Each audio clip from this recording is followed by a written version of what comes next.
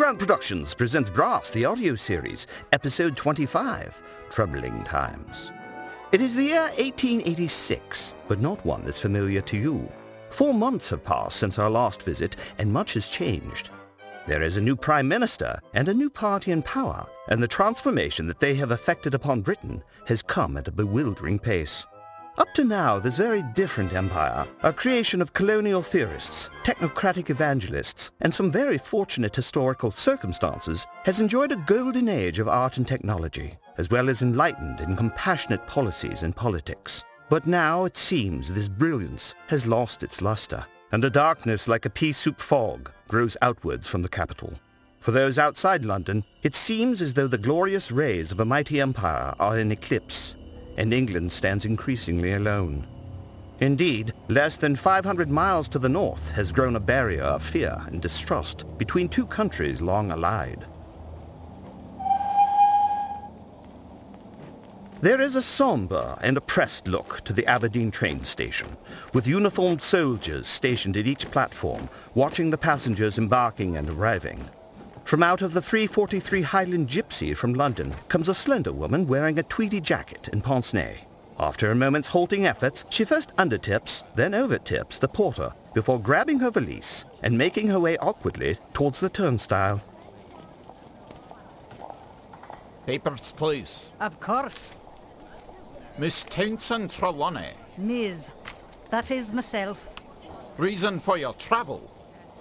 I am a writer for the Press and Journal and have been covering politics in the capital. What sort of politics? Trade, specialising in tariffs. It's quite interesting, really.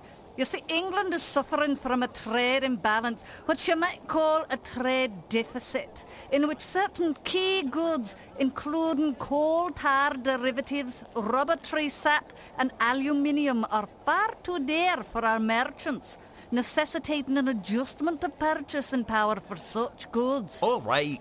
I've some monographs if you're interested in further reading. I'm not. On your way.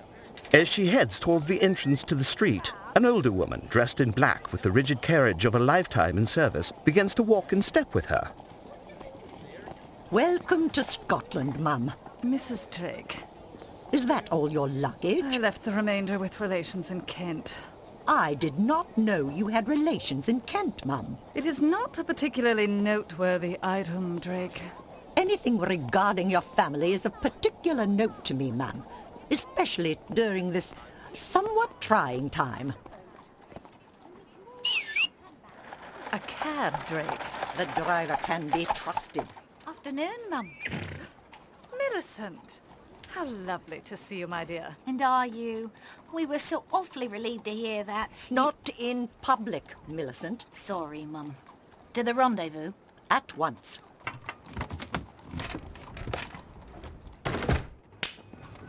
Lovely seeing Millicent. She was one of the first back. How is the staff getting on? Reassembled and hard at work, Ma'am. Betrayal in our ranks shook us, but standing alongside each other in battle brought out our best. I am glad to hear it. How many have hastened to your call? All of them, Ma'am.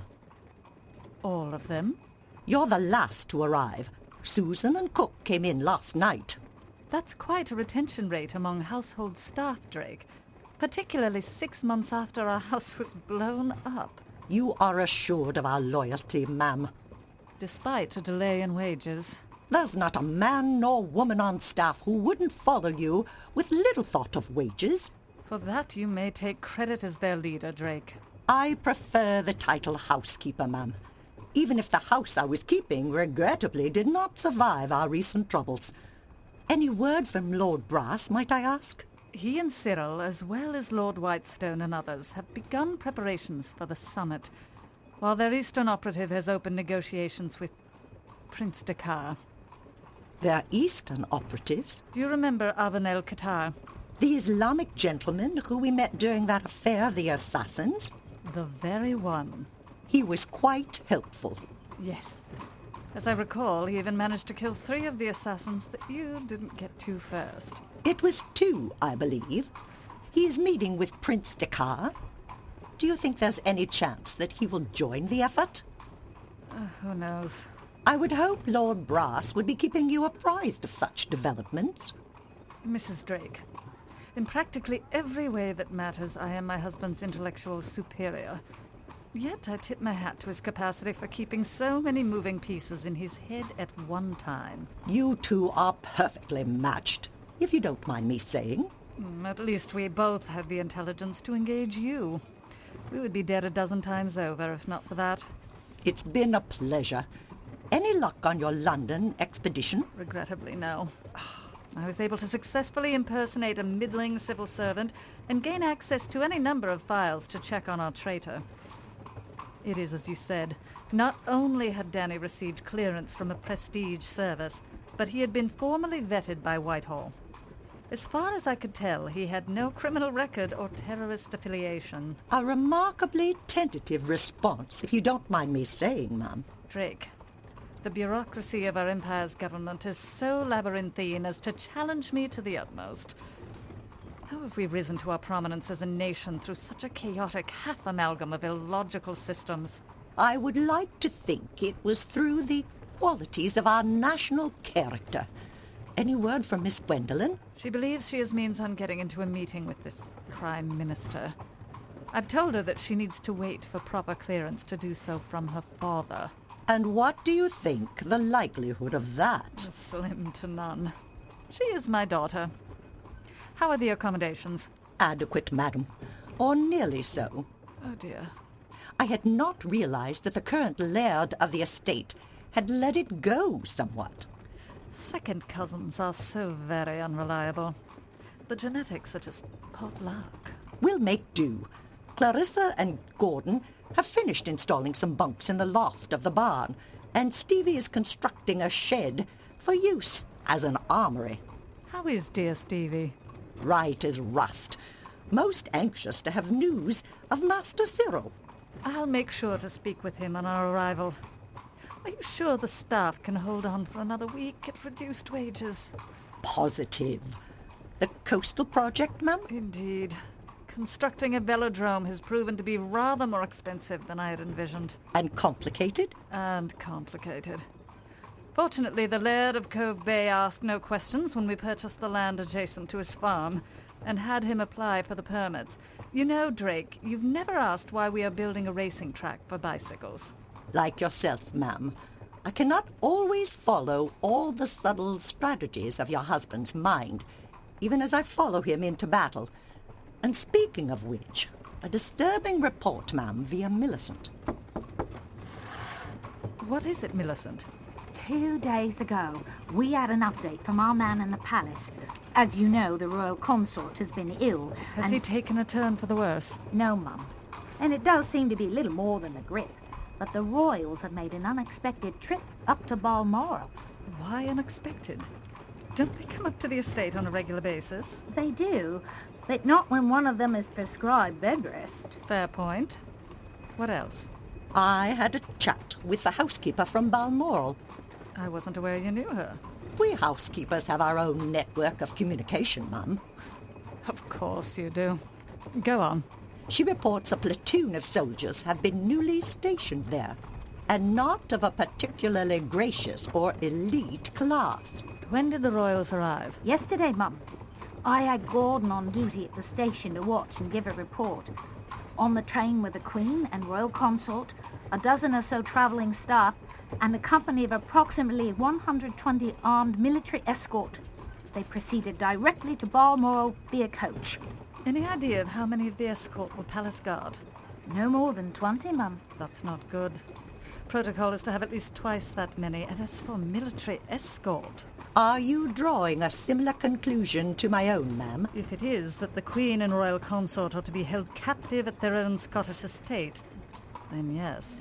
What are we to do? Ladies, we must remember that our principal mission is the completion of the velodrome. But the royals are imprisoned. Perhaps, but confinement to one's quarters is less of a burden when your quarters are a moderately sized castle.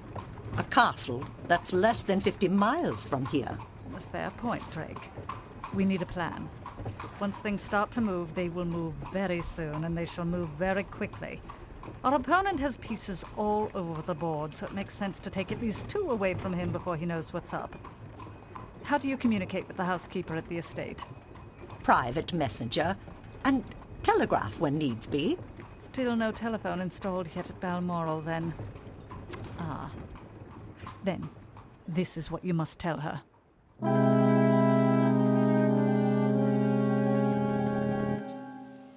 Back in London, though the March air has lost the cold of winter, the wind that blows is full of grit and a grey feeling of fear. A gust slams the shutters on the large bay windows of a cosy flat on Clacker Street, the home of one Ponder Wright, otherwise known as the mechanical detective. Today Ponder is meeting not with a client, but a friend, a large man with a boxer's physique and thick black hair running down to his shoulders. I'm afraid that's the last of the Earl Grey, Dan, so if you'd like a second cup, I've little idea what colour or flavour is left in the tea caddy. No need for such foraging, Ponder. How goes the detecting business? To be honest, my friend, not well. As someone who works to uphold the law, it's devilish hard to do so when those who are supposed to govern show as little interest in its enforcement. Our capital is today a veritable den of thieves. And worse, my friend. Ever since the election of that horrible man Trent, it feels that the very moral compass of our nation has been in free motion. How are things in your community? In a word, bad. And when a Jew tells you things are bad, you should take him at his word. You are speaking of the new laws regarding the right to assembly. Those and others. The new press laws, the resident alien legislation.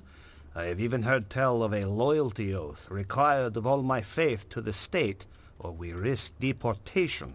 That is tremendously worrying. I was born in this city. My people have been part of the woven tapestry of London life since the time of Cromwell. I am a proud Englishman, and I am a proud Jew. Those who seek to test my loyalty to my country over my faith make me ashamed to count them as my countrymen. I heard tell of some disturbances in Bethnal Green. You heard right. I was leading them. Really? A week ago, a gang of young thugs followed a rabbi from his synagogue and beat him half to death. Then they made the very poor choice of returning to our neighborhood. And thus the disturbance. I prefer to think of it as a lesson in the fine pedigree of pugilism among the Jews of London. Since the days of Daniel Mendoza, we've valued knowing how to use our fists. Are you still teaching at your gymnasium? It's a living. Or it was up till all of this. Now, my friend, it is a calling. The young men and women I teach the fine art of bare-fisted boxing to are not just students. They are the first platoon of an army. Too often in the past, my people have depended on their Christian neighbors to come to their aid when the bad times came. We shall not make such a mistake again. Can't say I blame you, Dan.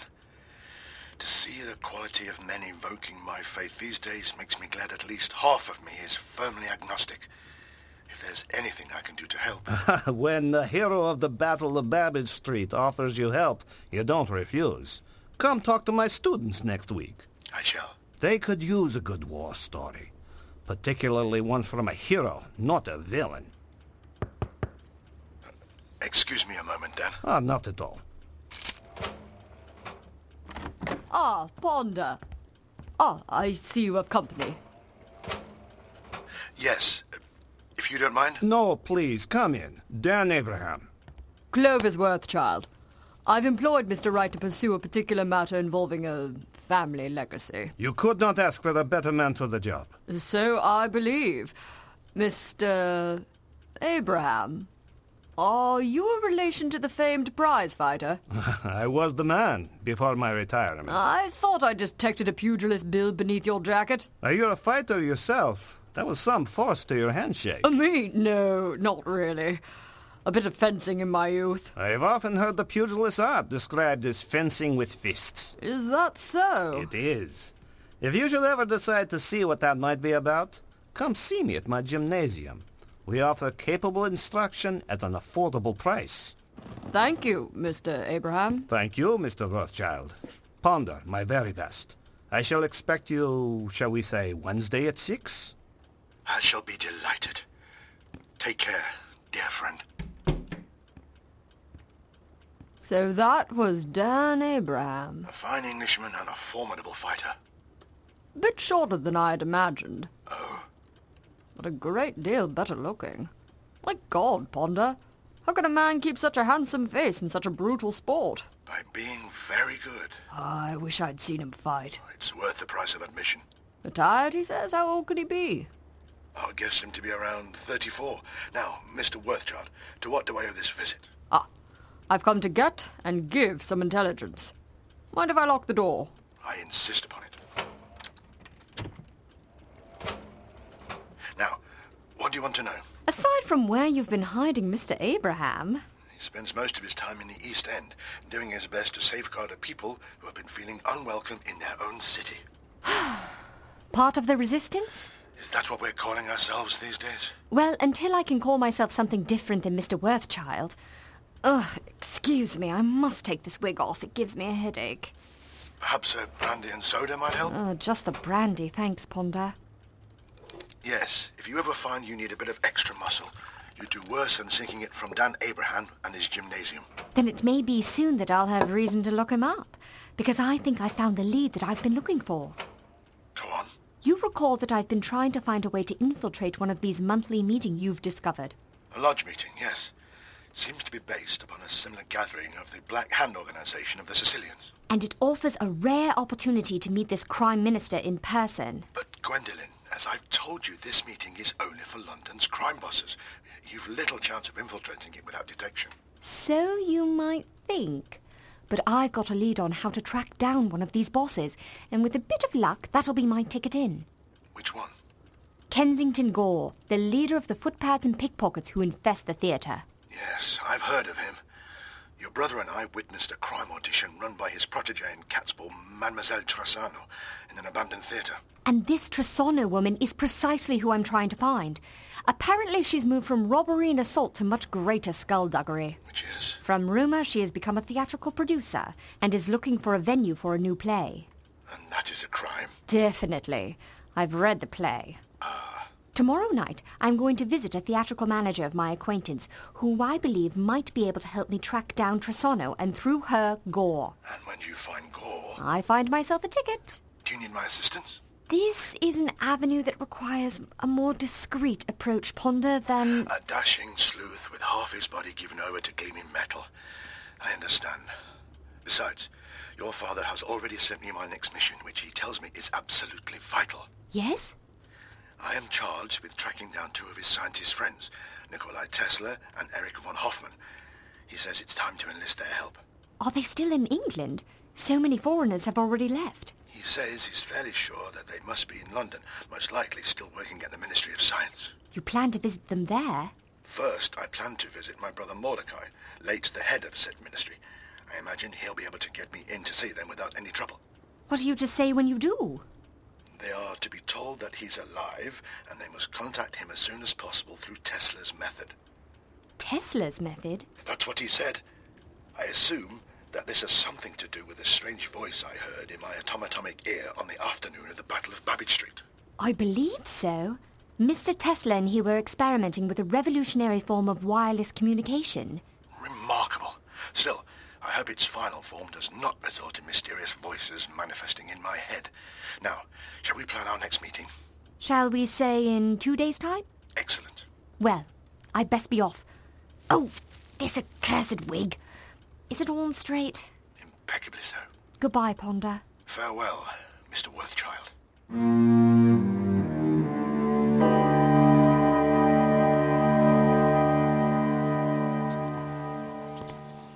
Excuse me, Mr. Worthchild. Oh, Mr. Abraham. Yes. I hope you don't mind that I waited for you to leave Ponders. I wanted to give you my card. Well, that would be fine. But what would it be regarding? Your further acquaintance and any assistance I could give you. Why might I need your assistance? Because a young woman who is going about as a young man is possibly someone in trouble, and certainly someone I would be interested in spending more time with. Excuse me? Your handshake. As an ardent student of the noble science of pugilism, I am very good at judging the character of a person through a good judgment of their fist. Mine was too feminine. It suggested an iron will, but a decidedly delicate sensitivity. Mr. Abraham, if you're the man I believe you to be, would you care to accompany me on an errand tomorrow evening? Could it possibly be dangerous? Absolutely. Of course, then. You're my sort of fellow, Mr. Abraham. And I expect that you're my sort of lady. A dangerous mission and a new ally? A rumor of the abduction of the Queen and Royal Consort? What does this all mean? Find out the answer to at least one of these questions when we next rejoin the adventures of the first family of the realm, Brass.